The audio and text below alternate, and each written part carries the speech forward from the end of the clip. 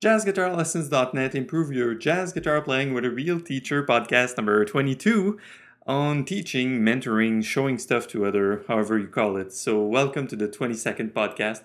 There's a wind of change on JazzGuitarLessons.net recently. The first aspect is that it is now a completely fully functional WordPress blog, as contrary to being an HTML static website. So that change happened around March, and also there's a new store where you can find all sorts of instructional products that used to be, a bit all over the place on the website. Now they're all in one place in the Jazz Guitar store. So the podcast also has been revamped. Now you can listen to this. You are probably listening to this from the podcast page, straight on the page in the player. Looks nice. Everything is moving forward. And speaking of teaching, because that's today's topic, right? It's going to be a short podcast. I am going to discuss how teaching and mentoring and showing stuff to other people is tremendously helpful to your jazz guitar progress. In fact, it applies to any area of life. But now, because we're talking about jazz guitar, of course, that's what we're doing, right? So speaking of the devil, I dedicated most of the year 2014 to JazzGuitarLessons.net, so it's kind of new to me. I've been doing this and that and doing gigs and playing professionally, and believe it or not, I even went back to school to become a stats guy, statistician, even if it's very hard to pronounce. And I realized that doing the teaching thing full time, because now I have tons of students and that's all I do. I realized that it's kind of a selfish endeavor in a way, because everything I learned and that I have to show to other people, scales, arpeggios, song, and chords, and this and that, I have to learn it deeper myself. So that's the first takeaway. Whatever you do, whenever you teach stuff to other people, it makes you learn it deeper. So mentoring is a powerful way to learn for yourself. So while you are the teacher, you are still the pupil, you are still the student. So so once again, guess what's happening on the website on jazzguitarlessons.net since 2009? I just wanted to learn these things deeper, so I just started to spread the word and say, hey guys, here's a scale position. I don't know what I'm doing, but learn it. And speaking of this, it reminds me of there's a recent project on the jazzguitarlessons.net store which is called Solo Excursions. Sorry, I'm not the author, but Ananda, the author, is taking solos, recorded jazz guitar solos by masters, Wes Montgomery, Jim Hall, Ed Bickert, and she's doing that, taking a solo, transcribing it. That's one hell of a job. It's a big thing you got to do, but then she's extracting lessons and exercises and assignments. She's telling you, not only do you learn the solo and check it out, look at the licks, but here's how to go further. And guess what? Guess what's happening with her playing, with her perspective on these solos? She's learning a whole lot because she has to go further than just learning it for herself. So same thing for me. I looked at the magazine. It's an e-magazine, by the way. It's incredible. Just go check it out.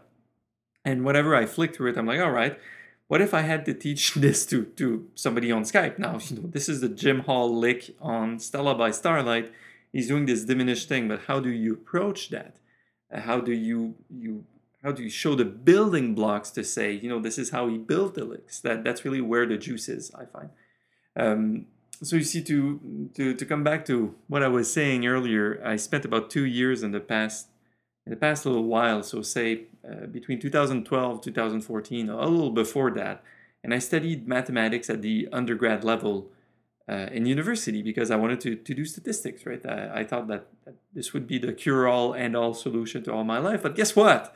Still here, music chose me and not the other way around, right?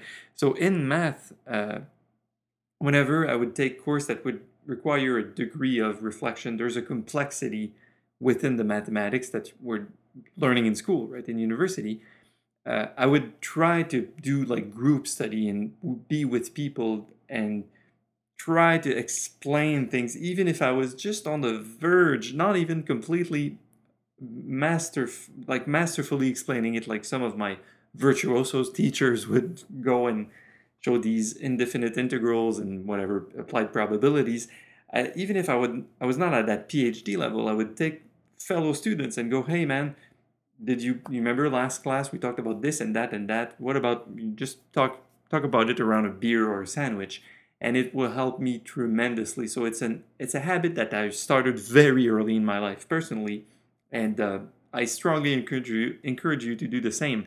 My early teaching got started when I was around 15 years old. I went door to door with my little pamphlet.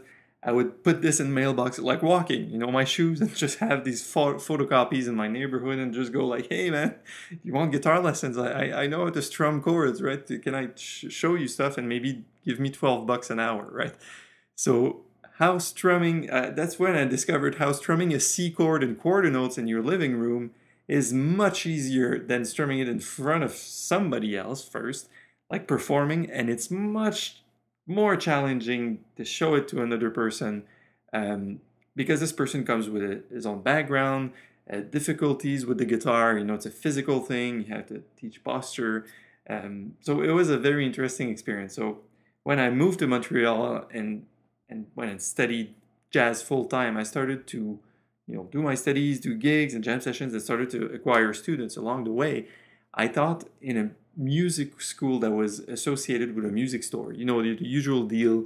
It's your the second floor on the floor that nobody goes to. Everybody shops for guitars and they never go there, except if you buy a guitar and they tell you, hey, you have 5 lessons for free now. You can learn to play your G and C and F. And so, anyways, I was sitting in a small cubicle in a small room for about 15 to 20 hours per week. So seeing the same people over and over, having to teach them the things that they wanted and adjusting my strategy to fit their personalities. Because there's more than one way to show the exact same material to different people, right? And I think that's where, as a musician, as a jazz guitarist, you get to see the different perspectives of the same things. Sure, you might know this or that, like you might know your 251 in the key of C major, but imagine if you sit down with 10 different people each week and you have to show them the same stuff, but you have to adopt a different strategy. You have to take it from a different angle every time. So I would always start with my basic, which I still do. I don't have many beginners, like very, very beginner students, but I do sometimes. And I'd start with a warm up with a book that looks too easy, but that's incredible. It's called A Dozen a Day. They do it for piano, but there's a guitar edition. So I call those my warm ups. Then I'd use Modern Method. Yes, the Modern Method, the Berklee one. And then I'd go through songs. So warm up, Modern Method, and songs. What songs do you want to play, kid? And then we adjusted accordingly, right? We adjusted to, oh, this guy wants to play more Guns N' Roses and not the Beatles. And this other lady needs to spend a fair amount of time just doing the warm-ups because the F chord hurts the tip of her fingers. This type of stuff was incredible for my learning, even at a level where I would be performing the jazz fest and stuff. Just sitting down there and being with the people would help you. Well, first it helps your patience and humility, but also it helps you ingrain musical topics much deeper. And lastly, I have to tell you about this. I had to teach kids also in a private school, private grade school. So imagine from age 8 to 12 approximately, start from a blank slate. These kids, they've never played anything except the xylophone or the recorder. And then they walk to you under blank slate, and the teachers there went, we want Suzuki method. You play the Suzuki classical method, Twinkle Twinkle, and you learn more about yourself than you teach really when you get in these kinds of situations. Plus the pay was nice, so when you can support your art by having good teaching gigs, that's always a plus. So highly recommended. If you do this, last word of advice, you do this teaching to kids, one word: posture. Make sure they hold the guitar properly and that the angle of the neck is fine and that the wrist is not too anchored somewhere, and there's several problems. Look at that and you'll see. Then a few weeks later you'll realize how bad your posture was, and then you'll start correcting for this. Good, so that's it for podcast 22. There's more on the way, so visit the website at jazzguitarlessons.net. You can also now visit the store at jazzguitarlessons.usefedora.com jazzguitarlessons.com. That's use fedora as in a fedora hat. And I will see you soon on the website, jazzguitarlessons.net. Improve your jazz guitar playing with a real teacher. Take care.